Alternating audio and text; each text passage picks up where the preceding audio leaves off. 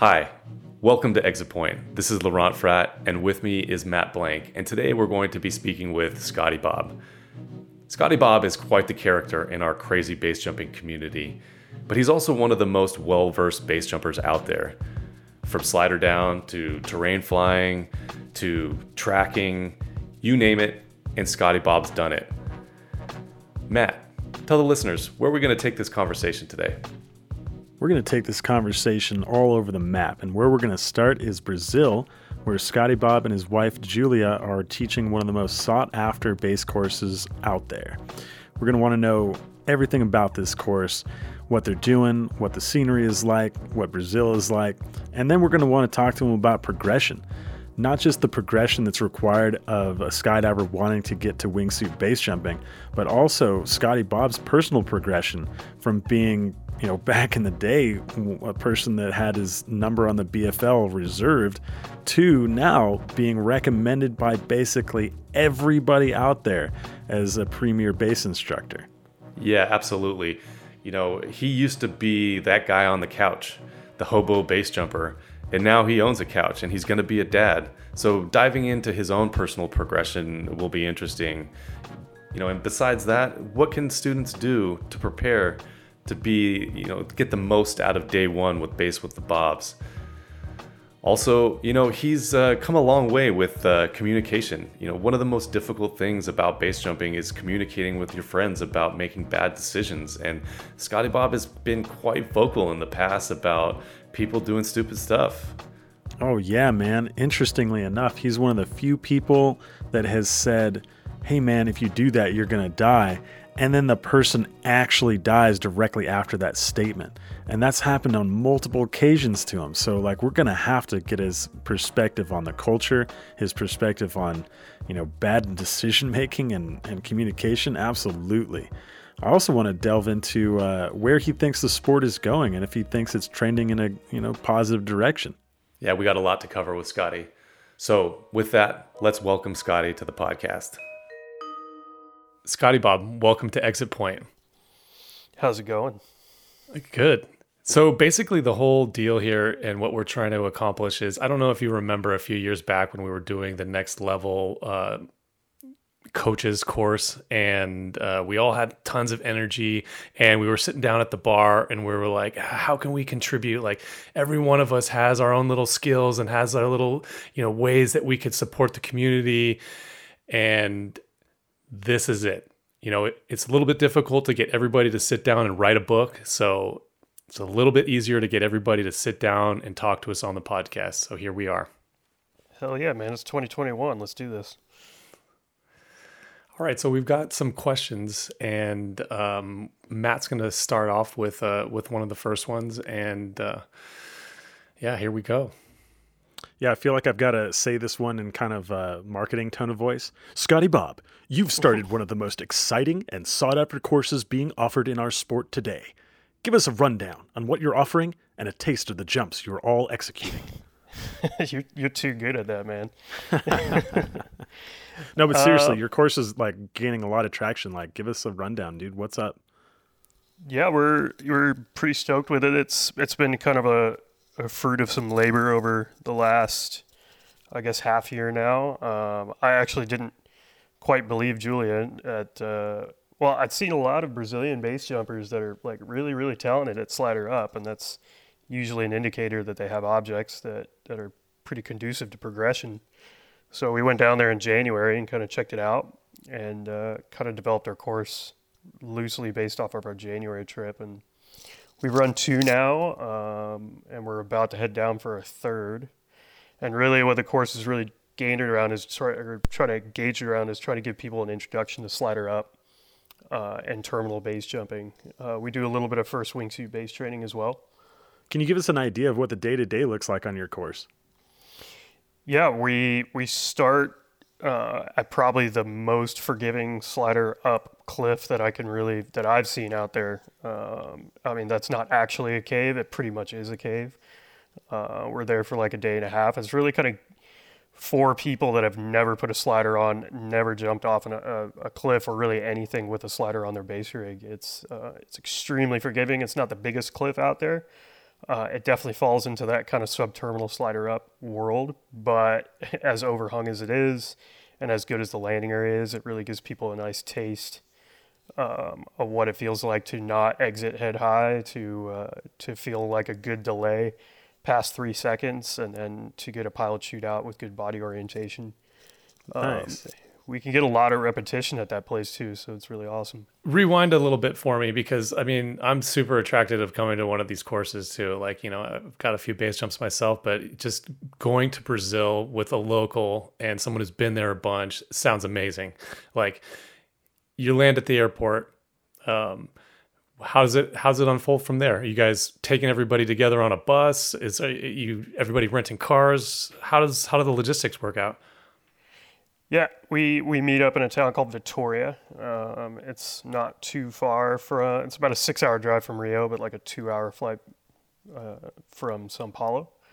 And we have everybody rent cars. We usually only have about 2 or 3 in our caravan.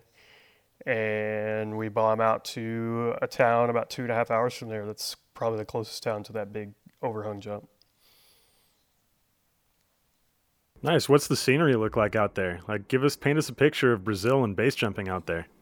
It's definitely not Europe. It's really it's a lot of green coming from Southern California. We're used to everything being brown all the time. It's definitely jungle. Lots of farms, lots of tropical fruit everywhere. It's beautiful. I've been enjoying it since I've been going down there. It's amazing. Nice. And before we get into more about the course, which we definitely want to delve into, I'm kind of curious to ask you about your transition into instruction, because I know that you've waited a long time in order to get into it.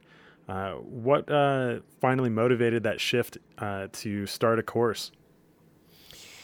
For Julie and I, she's actually has a little bit more background in coaching and teaching and base jumping than I do. But she's, the two of us together really kind of found early 2020 that it was, it's a really good idea for us to get into it, just because, this is what we're both passionate about, and we see a definite need these days with the sport getting bigger, more people getting into it. Definitely, I would say my transition really kind of happened a little bit sooner mentally, just with just a couple of accidents with very close friends, and then just seeing the way kind of the mentality in the sport in general was going. It could just use somebody along the sidelines going like, hey, there might be a better way to do things than the way things are going right now. Yeah, I totally hear you on that. What was it that, was there anything that kept you from seeing, because you've said that basically the same thing for years now, and been, still kind of just on the sidelines of instruction, giving what you could to our community. And then finally now you're like, okay, I got to formalize this. So was it that like you realized that, the needs that you're talking about were greater than could be accomplished without the course? Or I'm also specifically like interested in, what kept you from doing this earlier, basically? I guess getting married really was, and meeting Julia was kind of having a little bit of a purpose and a goal, a joint goal between the two of us. It became a little less selfish, I guess, just with having her around. Nice. Yeah. A good partner on these things is pretty awesome to have. Like, it seems like every good base instruction course has like kind of a partnership like that. Like Jimmy and Marta, like Dukes and Sam, like they all kind of like just cruise together and like complementing one another.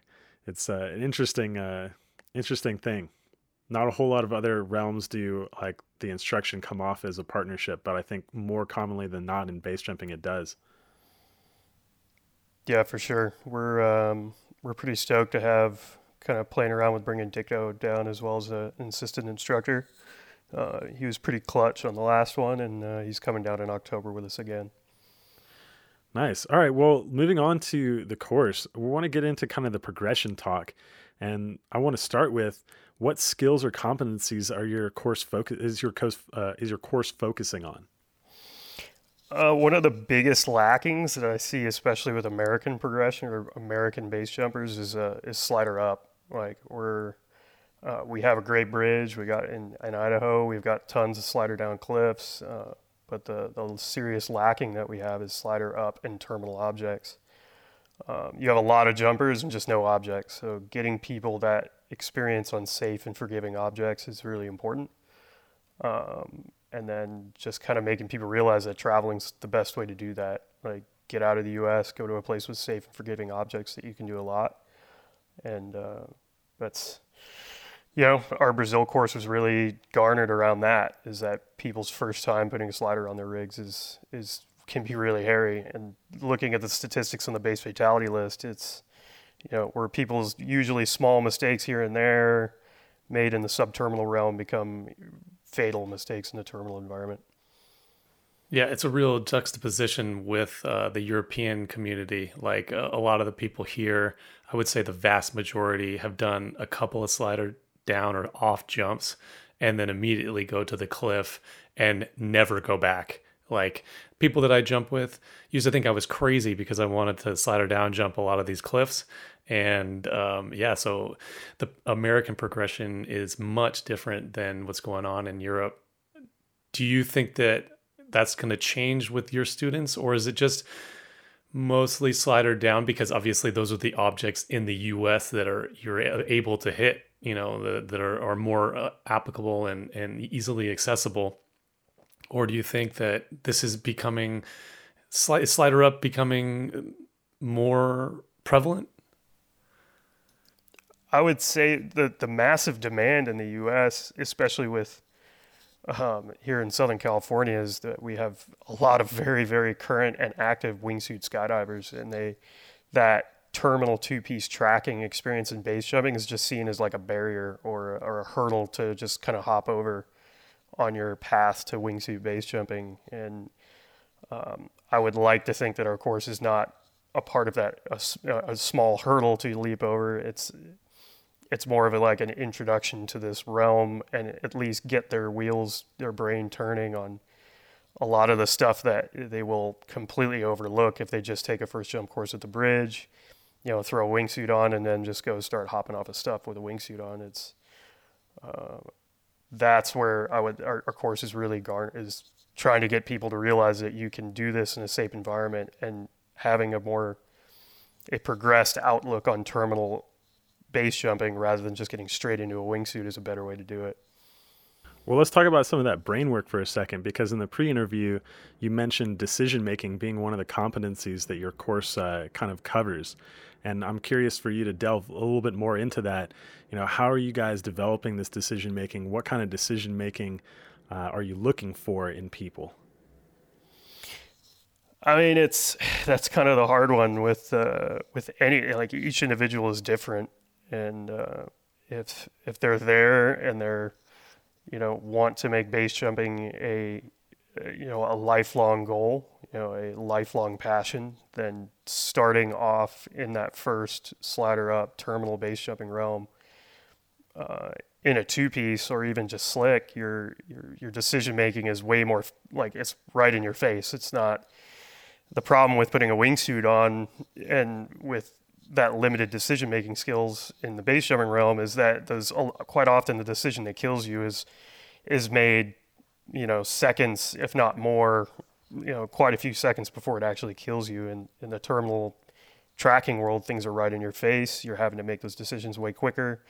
You're typically pulling, using your eyeballs to look at the ground, which is something that's brand new for a lot of people coming straight from skydiving.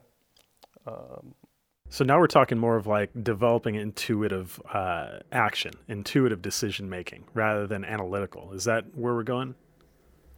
I mean, and it's definitely with both. Like, if you put people in with that low experience numbers or even time in the sport in a way more safe environment, in more overhung objects, better landing areas, and you force them to operate in a lower performing wing, you give them a better chance of success to develop that decision making skills that will pay off well into the future.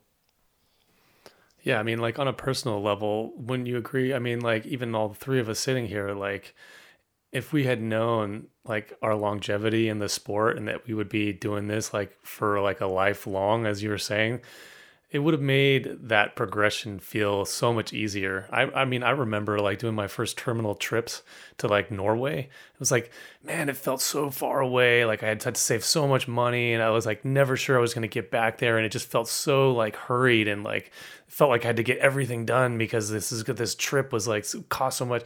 But like, look at us now. Like, I mean, can't even count how many trips we've done. Like, I mean, I moved to Europe for it and, now I've got cliffs in my backyard. So it's like, this isn't the case for everyone, but, with trips like Brazil, that's a little bit closer with more and more terminal cliffs opening around the US. It seems like, I think people can look at this as like, they don't need to be in such a hurry. What do you think?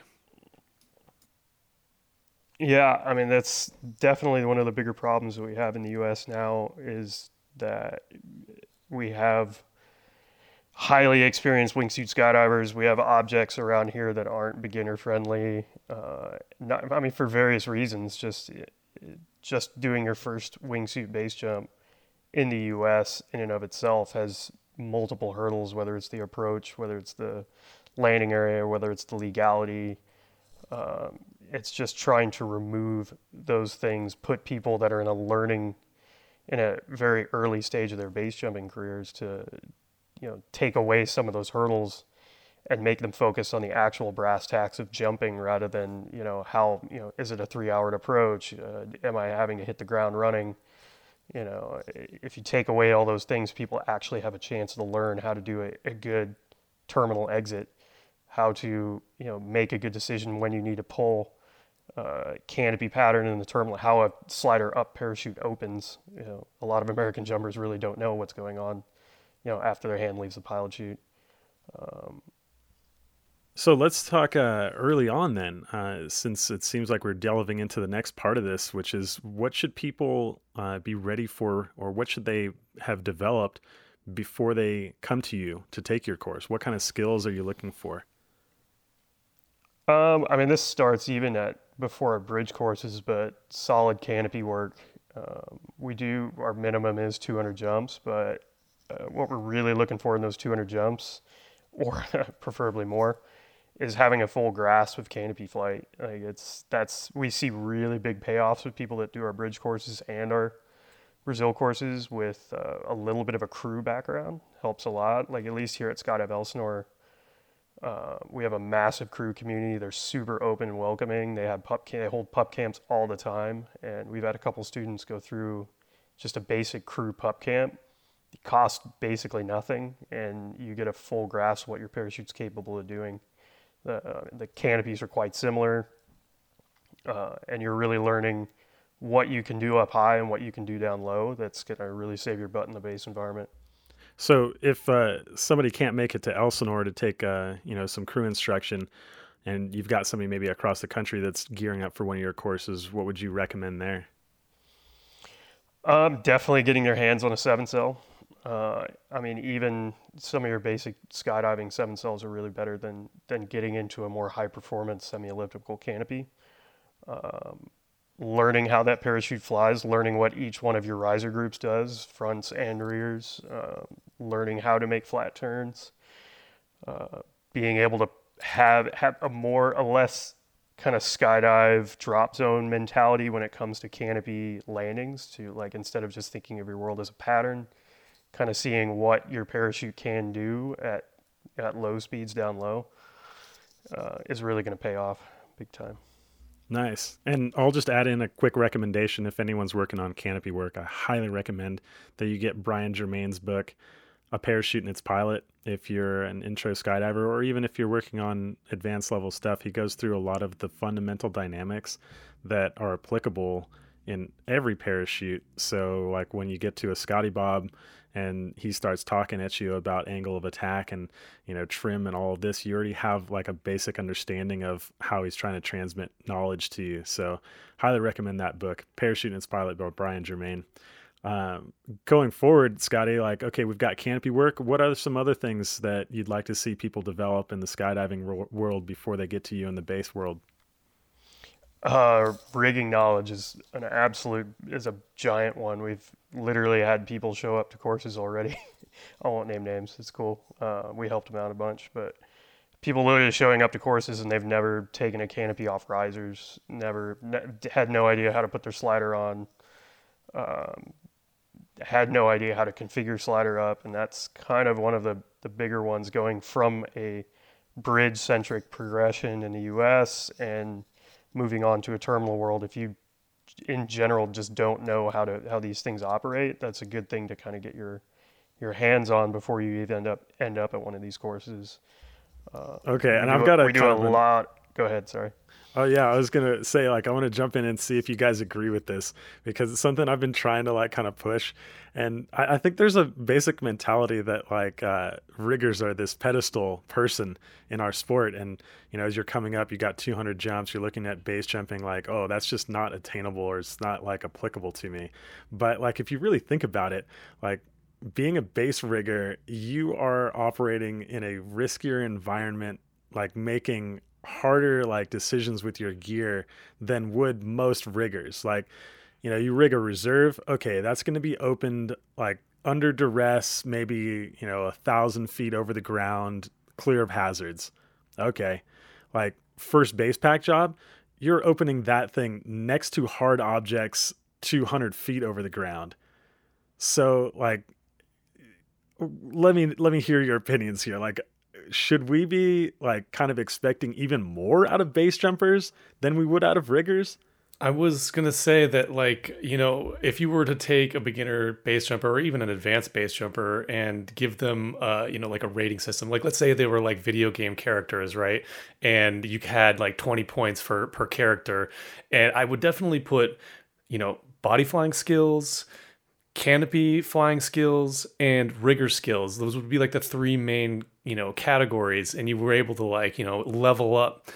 I would say that like when the three of us got involved in base jumping, most of the old timers were like a level 10 at rigging. And as the years have progressed, those levels have progressively gotten worse and worse. And I don't know what it is, like, people taking courses too early, not really like the culture hasn't really caught up with that as much. But Scotty, yeah, what do you think? Like, how are people going to change that? How is that culture going to be changed?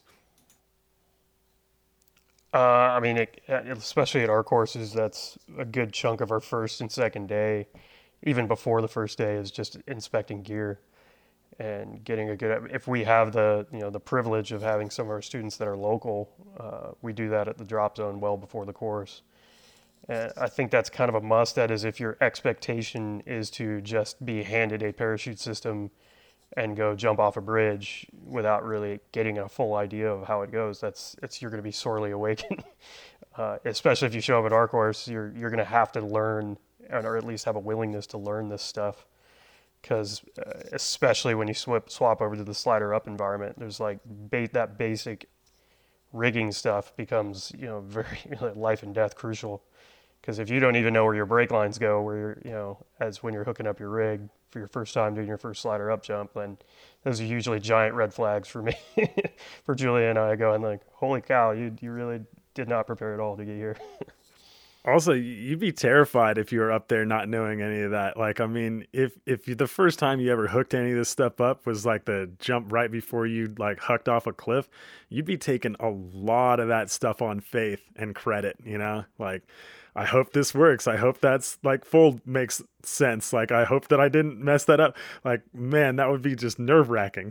That's the transition really from what I like, the big transition, the more mental transition I think a lot of people have from going from skydiving to base jumping, is that full realization like, hey, wait a minute, like I'm responsible for all of this. Like, it's not like my packer or my rigger, my local rigger, like I'm responsible for all this. And then you're like, aha, you're onto it now. Like, you reap what you sow. So. Oh, it's real. No, totally. Gear fear is real too, man. Like, even when I take some time off, like when I hook up a new container or something like that, like I know what I'm doing, but man, it sure adds to the nerves. And like, I can't even imagine, like you're jumping for your first couple of jumps off of a cliff, and you have gear fear behind that. definitely pays to do a little bit of research and, even buy your canopy early and throw it out on the ground, pack it, unpack it, inspect all the little seams and everything, like get intimately familiar with that piece of gear, because fuck, it's the only thing saving your life.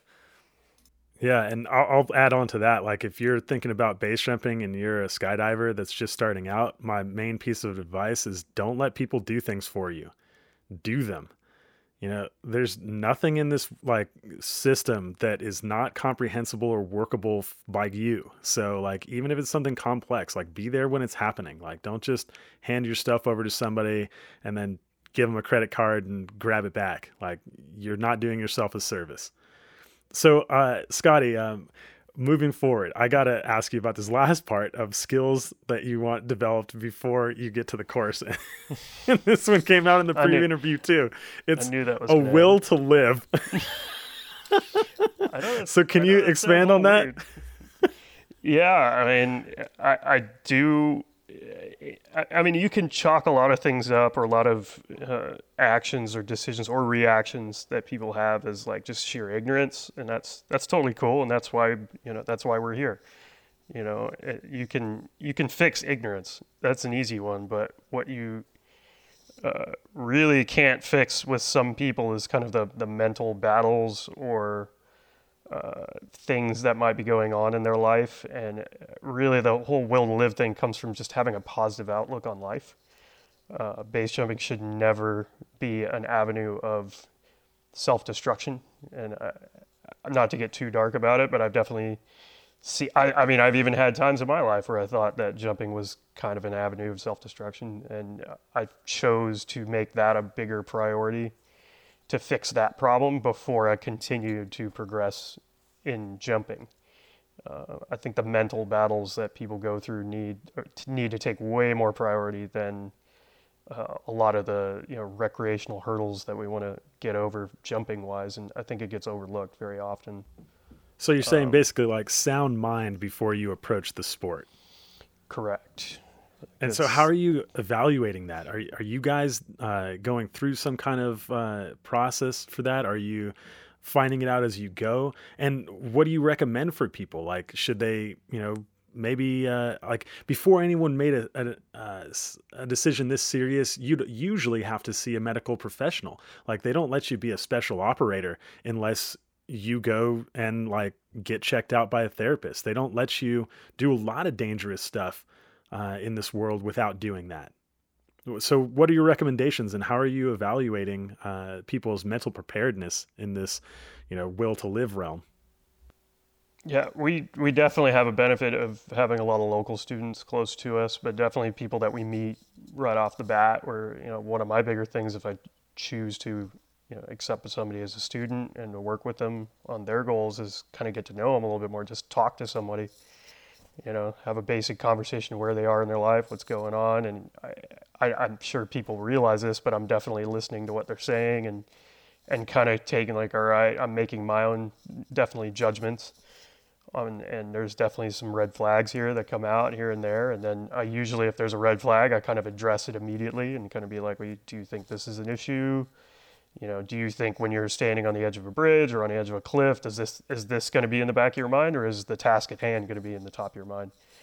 And at least having the conversation before you get to that situation is probably it's way better, more beneficial for me, and it's way more beneficial to the student to at least address those kind of mental health issues before they get there. We've been fortunate enough not to really have many, but there's definitely some people in my past and that I've met through jumping that I definitely have had those questions of being like, is this person all the way, are they invested entirely mentally in what's going on at the time? I can speak from personal experience. I've had some dark days where I was chronically ill, and I wouldn't say that I was self-destructive per se, but I think that even when you're having some really difficult times, and what we can distill this whole conversation down to would be is like, how often are you just saying fuck it and hucking it? Like, if you just say fuck it, then you're not relying on your training. Your eyes are closed to any good decision making. So yeah, man, like just, I think maybe people listening to this can be like, all right, how often am I saying like, just fuck it, like it's a pretty easy metric right there. So, Scotty, what can you give us a characterization? What does it look like? What's the difference between somebody jumping that has a will to live and somebody that does not have a will to live? Is there a way that you could, give us kind of a narrative on what that looks like, how that would appear? I mean, again, going back to that ignorance side of things, I've met quite a few people that just don't know about that when they do certain things a certain way that it's going to potentially hurt or kill them.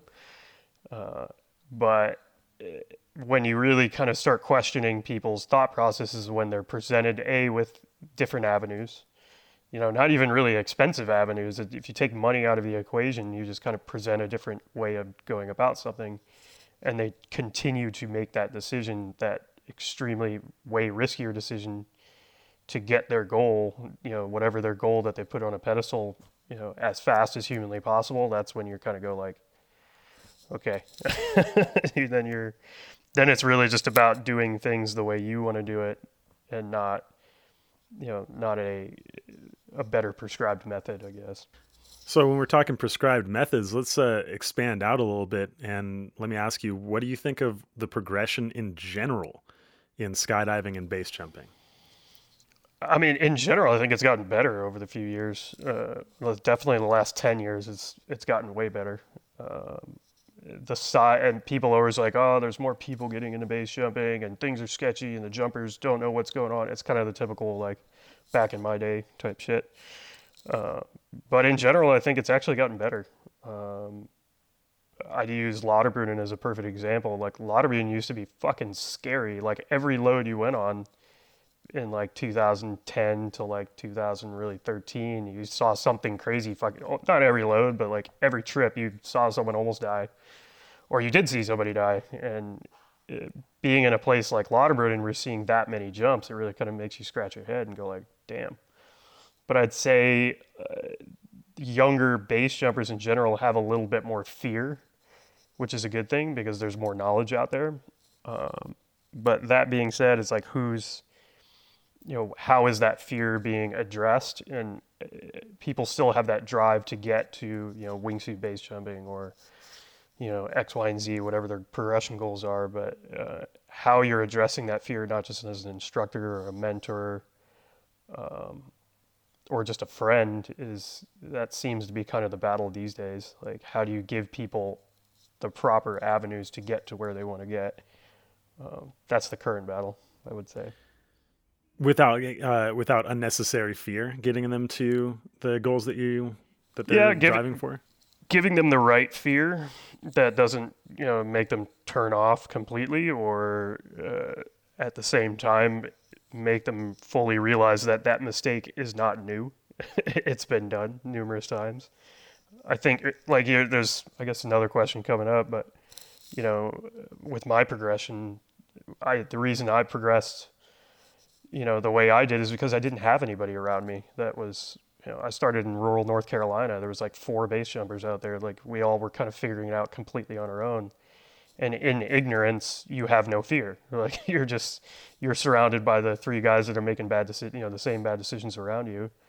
And you that's how you learn. But when you're introduced to fear from an outside source, something that you haven't personally seen, you have 2 options. You can either accept that, take it under consideration and modify your decisions, or you can blindly ignore it and be like, well, that guy isn't me and he doesn't understand me, and that's not going to be me. I'm better than that.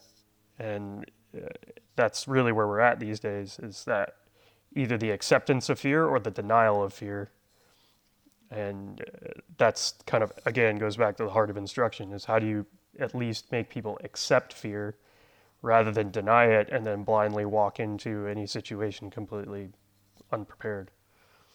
How would you base your own fear now? I know it's not something that's always necessarily linear, but as someone who's experienced as you, would you say that your fear, where is your fear in your progression? I mean, my fear now. Yeah. Well, I'm about to have a kid, so that stepped it up a couple notches. But yeah, I mean, my fear now is really leaving a kid behind without a dad. When I'm personally jumping, I've dialed some of my decisions back down. Not just to set an example for students, but also the realization that, if I get hurt or killed, it's directly impacting another human's life that it's not even here yet. So I like that mentality. We've all seen this stuff happen already, and it's not something that, it's just horrible. So right there, Scotty, you're tying your fear back to an underlying value. You're saying like, okay, what am I most afraid of? Leaving this kid behind. And so all my decision making is going to expand outward from that central value. Do you find that people that are making the worst mistakes in our sport just are, lacking that underlying value? Like they just don't give a fuck. And you're like, okay, well, I got to get you to give a fuck about something. Otherwise, like your fear isn't going to ever turn on because you don't give a fuck. I mean, I've been there. I've not given tons of fucks for years, man. I definitely think the sketchier years of my base jumping progression and life have been surrounded by the years of not giving a fuck. So I agree with you entirely. But I mean, I'm definitely also not promoting that every base jumper go out there and have a kid. Like that's not the solution either. But yeah, you don't have to do that to give a fuck. Like it's definitely, I think a lot of, especially with Jimmy Pouchard, who's a hero of mine for sure, is it can be just the friends that you have around you and reminding them constantly and daily that you care about them, and that not only do their decisions, your decision that you're making right now on the edge of a cliff don't just impact you, they impact people around the world, and it motivates you to really get in touch with people, be more outgoing, like get to actually love the community for what it is, and that actually makes you want to give a fuck. Growing that family, doesn't need to be biological to leave some pretty deep scars behind when you're gone. One thing I was going to say too, that a motivation that for me earlier was, before having a kid and now having another very soon is, man, it just keeps getting better. The suits are getting better. The more jumps you make, the better you feel, the more friends you develop, the more the network grows, the more interesting places you get to go and jump. I mean, it just keeps getting better and better. Would you guys agree? Totally agree. Yeah, without a doubt, man. Without a doubt. Yeah, and actually that leads into the next question for Scotty, which is, what do you think of where the culture is going with the increase in technology and the ease with which somebody can just pay for these things and have an F1 car, equivalent in the skydiving and base world? Yeah, I mean, if we're just talking about technology in general getting better and how it's affecting progress, the suits are way easier to fly for sure, but it's still the same decision-making battles that we've been dealing with for years.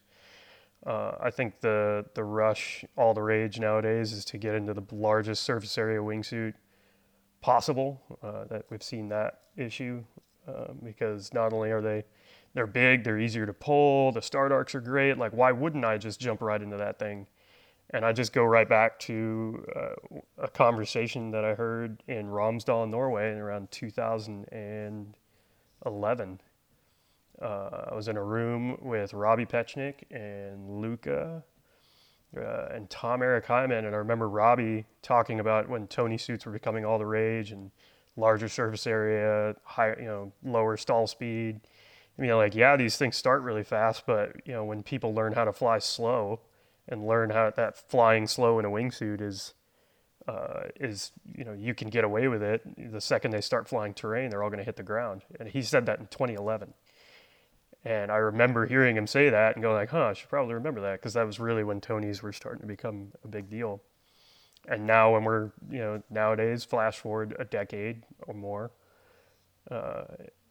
that progression standpoint seems to be the bigger, the realization is that once you've developed that decision-making skills from either two-piece tracking or flying not the biggest wingsuit on the market, until you've developed those decision-making skills, then slapping a bigger wingsuit on is not going to make you a better wingsuiter. It's just going to make you a really bad decision maker.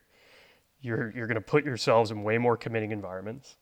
You're going to be jumping shorter rock drops with longer glides, and that serious lack of time in the sport that you skipped right over is what's eventually going to get you. It's not even a new phenomenon. It's a phenomenon that's been going on for years. And as safe and as good as we make the suits, we're only as good as the brain between our two ears. So it sounds like you're saying if you're just using the suit to fly rather than flying the suit, then you're really not setting yourself up for a sustainable long career. You're just superficially getting into a slot like right now that like kind of might look good, but eventually is going to catch up with you. And if your goal is to be a decent or an excellent wingsuiter, then you're not serving yourself. Am I kind of characterizing that correctly?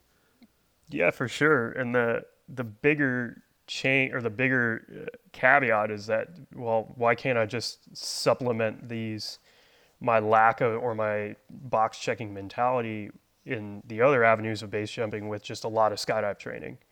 And then, I can just rattle off quite a few names: Jonathan Flores,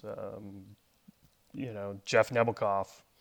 I mean, that mentality eventually, if you don't treat base jumping as a sport in and of itself and skip right over those progression paths and don't develop that good decision making, the skydive training is actually probably what's going to get you killed.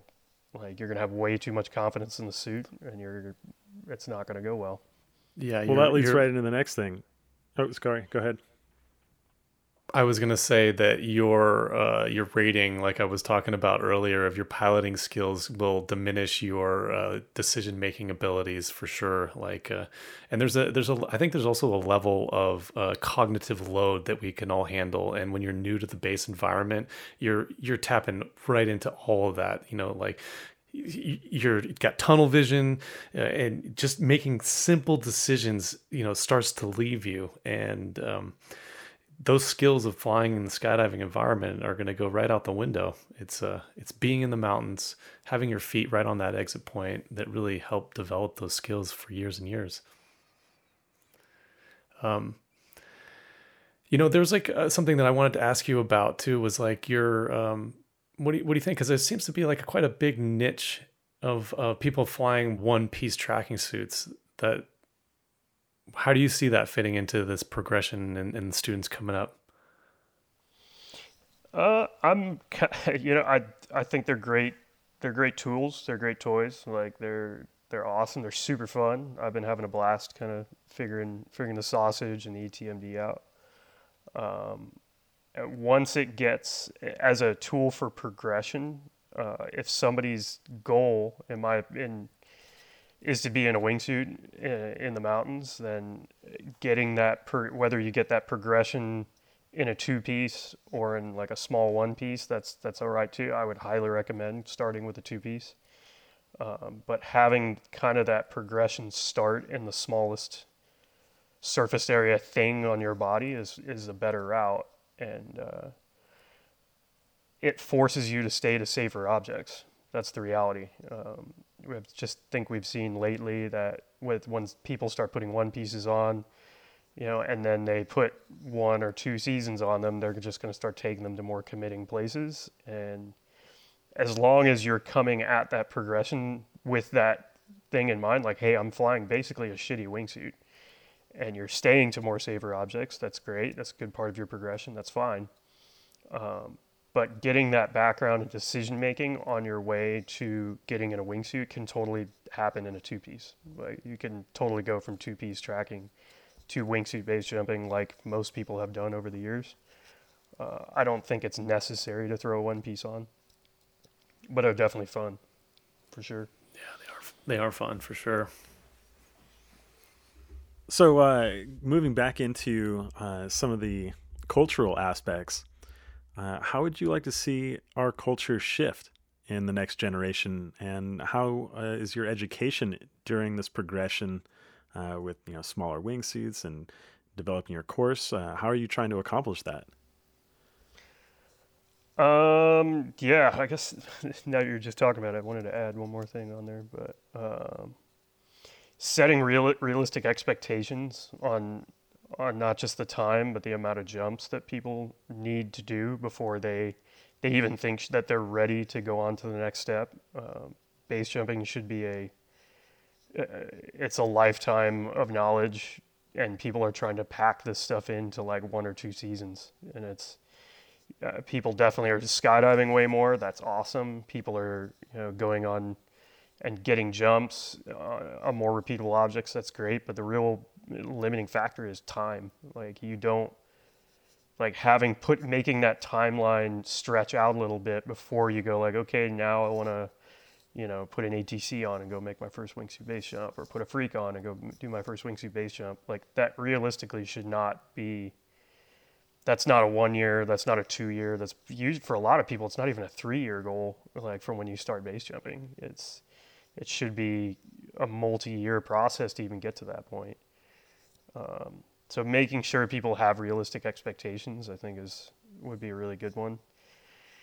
And then just to jump in real quick on that one particular topic, do you think that there is kind of a pay-for-play culture shift that's kind of fighting that mentality? Because I've heard you say that term before. I'm just kind of wondering if that is the antithesis to the shift that you're trying to go for. I think one of the what I would like to see that our course does not become is a box checking thing on somebody's step towards greatness. It's not like, hey, yeah, I did this and now that means I can do this. It should be a window towards to future to elongate your lifespan in the sport. Yeah, I mean those things are definitely happening. I hope that I would really try to avoid our course becoming that or being that. But yeah, I would see that there are some people out there that want to just be told that the way they're doing things or the way their expectations are set up is totally fine and this is the way to do it. Just pay me. I would rather that not become reality, because a lot of the things that we were talking about earlier, having a more rounded mindset before you get into a super committing sport like wingsuit base jumping, it's a prerequisite, and just glossing over that and paying somebody to get you there is not the way to do it. Though it sounds like you're saying it's not just paying somebody to get you there, but it's more like paying somebody to validate you, or paying them for the confidence so that you can make bad decisions, rather than paying you, Scotty Bob, for educating them. Yeah. It's a fine line when you operate in that, for Julia and I as well, starting courses, it's like we know what people's goals are and what they want to do. It's literally written all over people's faces. I mean, don't get me wrong, wingsuit base jumping is awesome. I love it. But making sure people are fully aware of the risks of the stuff they're doing, and that there is an avenue and there is an opportunity to do it in a stretched out timeline with more experience, and then also getting to enjoy base jumping for the best parts of it, which is travel and people. Like you get to meet more people. You're not turning yourself into a loner. You're getting to travel the world. You go see some awesome places, and you're doing it in a way more comforting, or at least a way less committed environment. That's really the goal. Can you summarize your own progression in the sport from someone who was on many people's sort of short list to go in? And yeah, I mean, I started base jumping on the East Coast of the United States, where we had not a lot of jumpers and not a lot of experienced jumpers, and definitely not a lot of experienced jumpers that wanted to give up information or be mentors. So it was kind of a lot of on my own soloing. I definitely had some friends I jumped with, but a lot of my first 400 base jumps were solos. And then going back to the idea of that ignorance is the worst. Like if you don't have somebody around you to offer up information or offer you a different way of doing things, you're just going to do whatever's put in front of you. So I think that's kind of the way I look at instruction, is at least putting the information in someone's face. And in the end of the day, it's still base jumping. People are going to make whatever calls they do, and that's totally fine. But a lot of the horrible decisions that I made progression-wise came from the fact that I had no information in front of me. So what that sounds like to me is that like being the lone wolf on your base progression is kind of a bad move. I mean, we all like to go do some solos. Like I know I love to go do a solo, but like what you're saying is that, you know, at the beginning and like, or maybe even key moments in your progression shouldn't be solo. Are you saying that they need to be with an instructor, or they should just need to be with people they trust, or? Yeah, I tell people on all our courses, like having a progression buddy is probably even more important than having an instructor telling you exactly what to do and how to jump and when to jump. Like that's at the end of the day, that's why we're here, is to at least give good information. But if you have someone that's an equal to you, you know, your best bro that, you know, is around the same, you know, same time frame progression wise as you, that's way more important than always having an instructor around you. Yeah. You keep each other in check, and you at least don't have that instructor student, you know, mental thing going on. You consider yourselves as equals, and you at least start having conversations that, you know, and you started off with an equal mindset. And that's giant. For me, it was Ian Mitchard. Shout out to Ian Mitchard. What up, bro? Shout out, Ian. You know, I'm thinking about to some of the, man. I was thinking back to some of those times that we spent together in Chamonix, and can you remember some of those solo rollers that came through? It kind of all put like, you know, the hair on the back of our necks to stand up a little bit, didn't it? Like, yeah, those people coming into town by themselves. And scary out is most of them aren't here anymore. So that's, man, we could write a book about the Chamonix like 2012 to, you know, 2016 years. You could write a whole book about those years. Yeah. So good. I wanted to ask you, as far as the progression, because I think this is a big deal, and I think it's played, I think you've been a big part of this too, and not necessarily in a negative way, but what do you think about videos and social media, and how does that change people's decisions? And yeah, I've had an ongoing love-hate battle with social media ever since I really kind of got into it. And it's nowadays, as it gets even more prevalent, and it's pretty I don't want to sound too much like an old guy these days, but yeah, I mean, the shit's deadly for sure. And when you put base jumping into that mix and you get that ego boost from showing people what you're doing and how badass is this and how liberating and how inspirational, like just so everybody knows, there's really nothing inspirational in my opinion about jumping a wingsuit off a cliff. Like it's not inspirational in my opinion. Like you're doing something incredibly selfish and taking entire sheer joy out, you know, for yourself. And if you're doing it right, you're doing it entirely for yourself, and you're landing on the ground and being like, fuck yeah, that was rad. Let's pack it up and do it again. That's great as long as you look at it from that mindset. But the second you start seeing yourself as this kind of alter ego, inspirational figure, it really starts screwing your head up. You know, I totally point it back at myself. Like when you start seeing views going up, and you even have companies giving you like, hey man, you got like 1 million views on this video. That's sick. And you're like, yeah. And then what's even more fucked up is when you have people come at you and tell you, you're the reason why I got into base jumping because I saw your videos. And then that person goes in. That really kind of messes with your psyche quite a bit. And that's happened to me quite a few times. And I think for me now, the social media side is really, I guess on the personal side, is just to show, you know, that you can survive through this whole journey and you can come out the other end a sane person, or a relatively sane person. But let's try to eliminate ego from your actual physical act of jumping as much as possible. You can be proud of who you are and what you're doing, but if the point or goal of you being on that cliff or you in that wingsuit, wherever it is to show off and impress people for this skill or this skill or this skill, then you probably are there for the wrong reasons.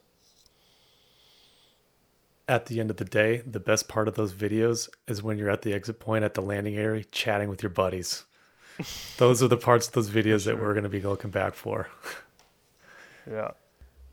No doubt, man. Like those high fives, I wish that I had like kept all of those as a compilation, just all of the lands and then like the high five slaps. I'd have like thousands of those. It'd be just such an incredible little like I can span. actually go back through my video catalog, and you can kind of the years where I was probably going the most hardcore wingsuiting.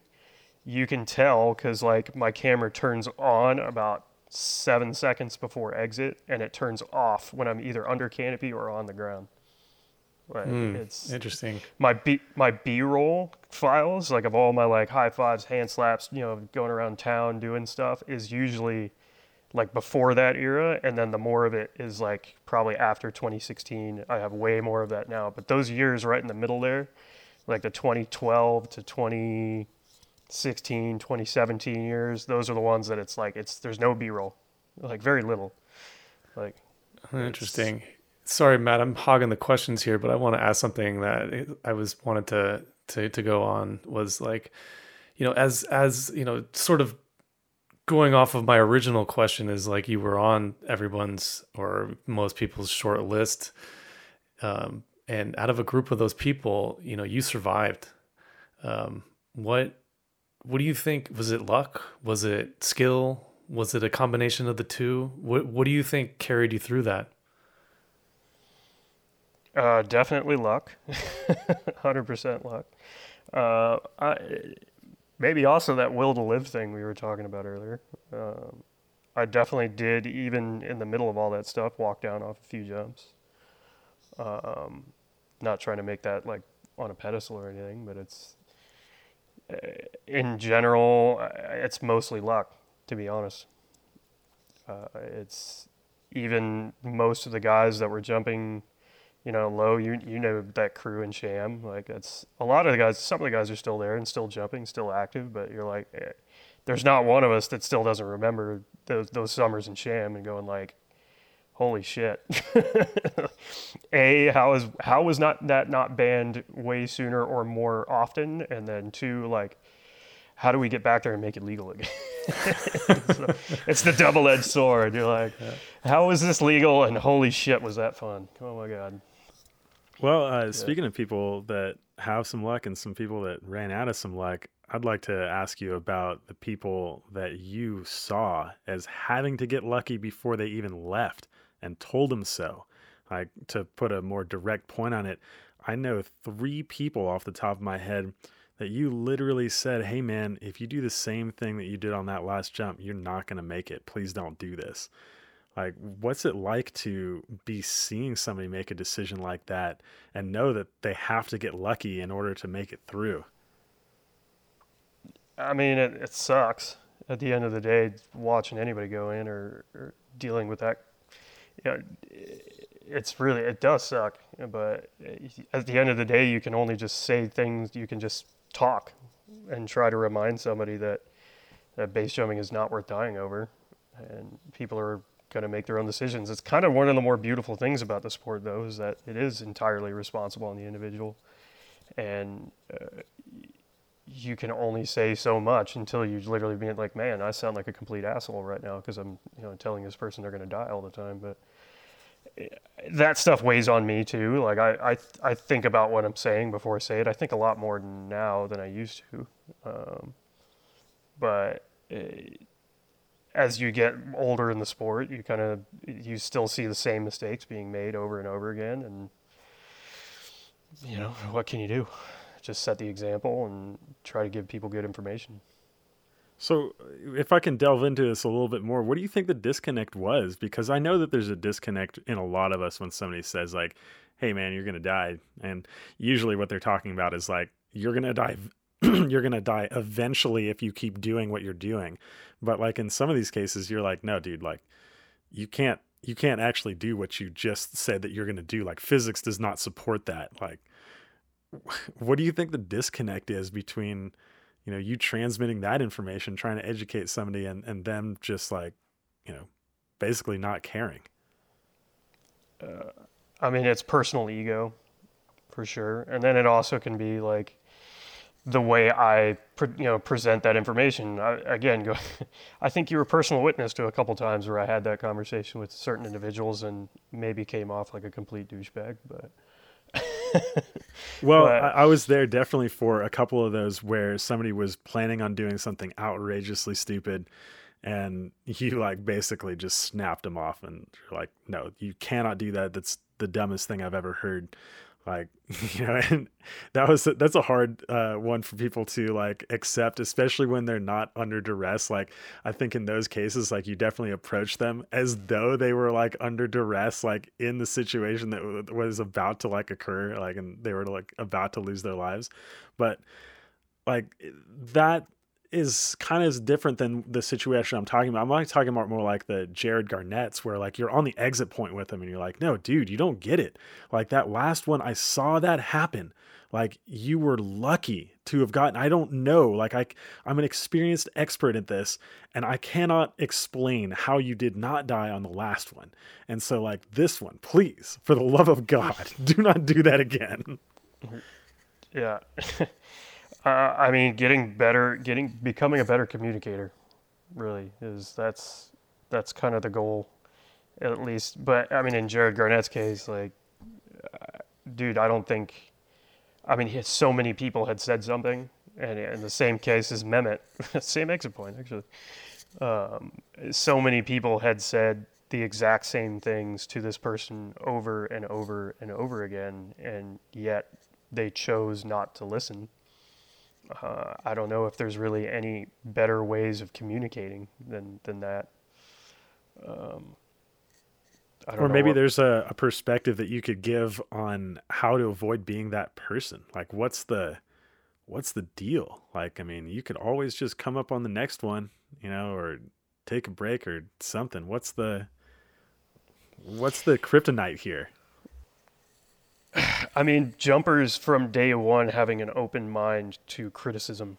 That really starts when they start base jump, or really when you start skydiving, is that if you accept that role as kind of like the rogue or the rule breaker or the, like, I'm doing things different because I do things differently, that's usually a big indicator of problems. Not that Jared really was doing that.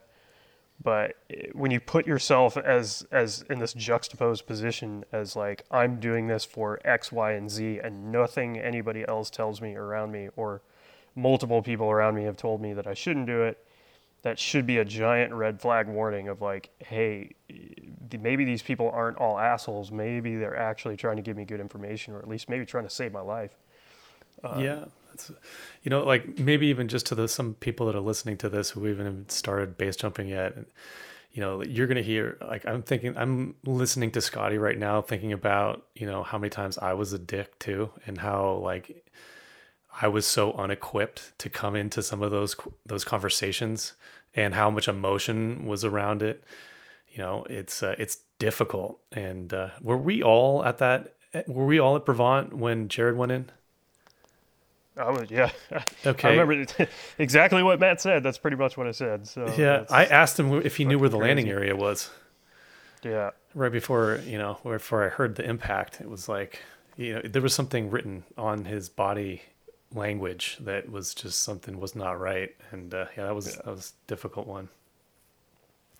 Yeah. That was definitely a strange one.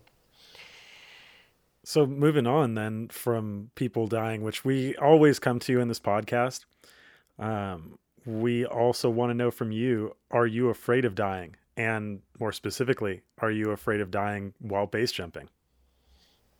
I would actually say my real biggest fear of dying is electrocution, just so everybody knows that. I don't know. It's a very strange childhood fear. I don't know why. If anybody has ever seen me try to jump a car, it's really embarrassing because I am deathly afraid of it. I'm like, this thing's going to kill me, and like, I hate it. So now that you all know, don't come at me with fucking... I think anybody who says they're not, that base jump says they're not afraid of dying base jumping is either psychotic or they're a bold-faced liar. Like, that fear should be the forefront of your thought, going back to that whole will to live thing. If it's not, there's something else going on. I think even going back to those Chamonix years we were talking about, Lo, like there was definitely kind of a mentality in some of the jumpers going on there that I would say a more callous nature to some of the most technical flying that we've probably done ever. It's at least for the majority, for me, it's just speaking for myself, definitely the most calculated in flying I have ever done was definitely in those summers. And just looking at some of the other jumpers on the cliff up there going like, man, you guys seem really flippant about this. Like, at the time I was kind of laughing about it, but looking back on it, I'm like, damn, we were kind of stupid. It's having a little bit more of a serious underlying, you can be happy, you can be totally like, you don't have to be scared shitless on a cliff and shaking your boots. But at the same time, like not having a full grasp of the reality of the situation when you go off to do certain things like this is it shows. So it's somewhere in the middle. It's a balance of controlling the fear, but also not controlling it so much that you are obviously not taking things into consideration. It's somewhere right in the middle. And for sure, yeah, I'm especially now more than ever. Like the worst thing I could think about in my life, really, is other than electrocution, is dying in a base jump like everybody thought I would be by now. We've talked a lot about lessons from your past. Can you summarize a few you'd like to leave behind or that are the strongest in your mind? Definitely be open-minded in the sport. Be a well-rounded jumper. That's probably the biggest. I can't tell you how many times I've leaned on, aerial skills from jumping at the, doing triple gainers at the bridge, for my wingsuiting. And you're always going to put in the base jumping world, you're always going to find yourself in a situation that is brand new or pretty uniquely new. So if you only surround yourself with kind of narrow-minded, focused people that are only interested in one thing or constant self-gratification, then you're going to find yourself in a very bad environment. You can't just tell yourself, I'm not going to be there, because you're going to be there. And the only answer to that is to be open-minded and be well-rounded. Also, not being a loner in the sport, that's a big one.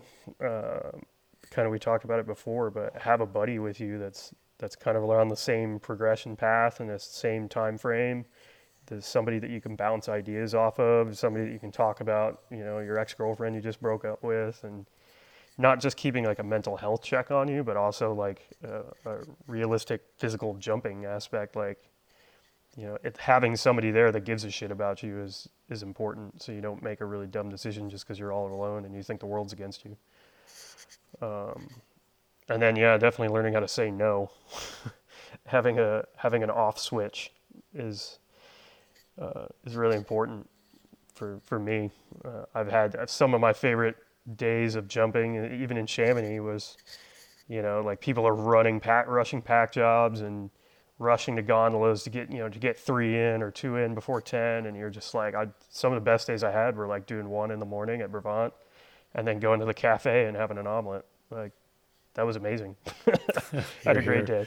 I wonder if I could ask you more about the first one you mentioned, about people seeking constant personal satisfaction and removing yourself from groups of people like that. Do you have a moment or a story that you can recall from your personal life where you did that? Yeah, I mean, I hate to throw it under the bus, but definitely some of the base jumping comps that went out there. Definitely a couple experiences at Turkey Boogies where you saw people just doing total one-upsmanships. And again, the base jumping comps, some of them in the past, I got kind of a toxic mentality about a lot of them, because you really kind of looked around at everybody that was there and you're like, wow, everybody's here just so they can post about it. Like, that's really shitty. Even when I was there, I'm like, man, I should be probably like remembering that even event organizers was like, are you guys making sure you're hashtagging this post? And you're like, who the fuck cares about that? Like, why should I give a shit about what hashtag I'm putting on my post right now? I'm about to go do something really stupid that I'm barely, that I'm basically not getting paid to do. Like, what does the hashtag have to do with that? I think now with the social media aspect of it, that's even less so if you take like a professional base jumper mindset out of it. Even when somebody's trying to get into the sport for those reasons that they can show off to the world with what they're doing, I think having a better grasp for themselves, especially in the first 3 to 5 years of base jumping, like post less, like, and if you have that mindset out from the start that I'm doing this for me, that'll carry even when you start getting jobs or going to events or going to, if you do somehow by the stroke of luck or sheer ignorance end up in like a more professional aspect in the sport, whatever that is, you'll have that as your base core belief, is that I'm doing this because it's fun and I enjoy being in the mountains with my friends. That's really, at the end of the day, that's all that matters. And when you have people telling you to do certain things for ulterior motives, you kind of can see through the veil a little bit and be like, huh, interesting. Okay. Gives you a little bit of insight. Well, I'd like to follow up on the end of what you said and ask, is there a simple way that you use to analyze when to say no? Is there a simple answer to the question, when do you say no, Scotty Bob? Definitely nowadays, weather. That's a big one. I found myself even recently, like if people are you get that, American in Europe mentality where you're on exit point, weather is shitty, but it's like the last week of your trip. We've all felt that before. We're like, I can, you start making marginal judgment calls, based on the weather. And then definitely headspace. Headspace is a big one. Like if you're not there mentally, then you shouldn't be up there. I've walked down off the cliffs quite a few times because I literally just had so much crap going through my head that I was like, I should not be here. So I walked down.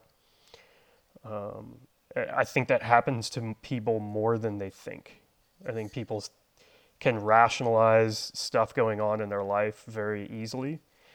And it doesn't have to be somebody just went in front of you, so you need to take a week-long break. It can be girlfriends. It can be job-related. It can be anything. It really could be anything in your life that's making you kind of start losing that basic will to live thing. It doesn't mean you're suicidal. It just means that your mind is somewhere else, and it's not 100% on the task at hand. And that's what base jumping requires. It takes 100% of your mental capacity to do it successfully. And if you're not there, you should not be there. Well, dang, Scotty, that was a lot to take in. That you've said quite a bit there. And so I'm just going to follow up with our last question. Is there anything else that you'd like to say before we kind of conclude this interview, which has been a blast, man? You're here. Good stuff. Took a lot of great topics here and cleaved them off. So anything else like left on your mind to throw down on this podcast? And keep in mind that we'll do this as many times as necessary to get all of the nuggets out of Scotty Bob's head. No, it's great. Thanks for having me, guys. I'm stoked to be here and stoked to talk to you. Right on, man. Right on. Pleasure. So nothing left for the end of this podcast. You're solidly closing out on that last bit then, huh? Yeah. I think you were asking about Scotty Bucks, but... Oh, yeah, let's go to that one. Oh, man. Oh, God. Yes, please. Tell us about Scotty Bucks and your reputation surrounding that currency. So, like, maybe people don't know about this, but, like, early on in Scotty's career, there was a currency that was completely created in his honor called Scotty Bucks. It had his face all over them. They looked like dollar bills. And I'll let Scotty fill you in on how you got one. I think people that actually made them were worried about getting charged with counterfeiting, but they looked pretty. They were beautiful. They were very well made. Yeah, counterfeiting currency is a serious crime. Yeah, I think probably you should ask Matt Lage a little bit more about Scotty Bucks. I think he was the reserve chairman for a while. And yeah, I would say to any jumpers out there that, I did not have a lot of money ever really at all in my base jumping career. And, that seems to be one of the biggest limiting factors that kind of causes causes decision making, at least progression wise, to go certain ways. And I spent a lot of time on couches. I spent a lot of time sleeping in my car. And when you're traveling like that, it's good to at least be a good guest. Like, always leave people with a smile. Don't travel around the world and be a complete jerk, because that stuff chases up with you. So. Or it eventually catches up with Squirrel, who had to issue currency on your behalf to repay some of the debts. Yeah. You went from being that guy on the couch to owning a couch. Like, I'm on it right now. It's pretty sweet, man. You vagrant base jumpers out there, you too can own a couch. Just that message out there for you. One day, if you save your pennies and do the right thing and live base jumping, you too can own a couch. And until then, hopefully you're well liked enough that you can just crash on other people's, and those people will take fake currency that is worth 0.001 cents if you redeem them with Squirrel on your behalf, so that you can, take a shower and get a good night's sleep. Yeah, I would say more important lessons for living that kind of lifestyle: never turn down a shower and never turn down a hot meal when it's offered to you. 100%. Never do it. Oh, man. Yeah, that's the truth. Okay, I love you, Scotty Bob. Thanks so much for coming on the show and giving your perspective. Hopefully it's not the last time that we see you on here. Hell yeah, look forward to it. Yeah. Later, guys. Thanks a bunch. Yeah, buddy. Much love. Much love. Man, what a great conversation and a funny place to end. It's a reminder that I should pull out my Scotty bucks. If anyone else is holding on to some currency, just remember that Squirrel is still redeeming those, I think, for 0.001 cents each. So they do have some market value. Lo, what did you think about that conversation? Yeah, it definitely didn't disappoint. Always a good time chatting with Scotty. And, this is something that's really great about podcasting, is being able to sit down and have a focused conversation. And it didn't disappoint. He's come a long way. He's definitely a Scotty 2.0 in my mind. And it's really cool to see a close friend, make it through and open a different chapter in life. And he's really ready to give back. And I'm excited for where they're taking this course and where their school is going. And it was very informative. Totally. And I'm glad that he's teaching now. And it's taken him a long time.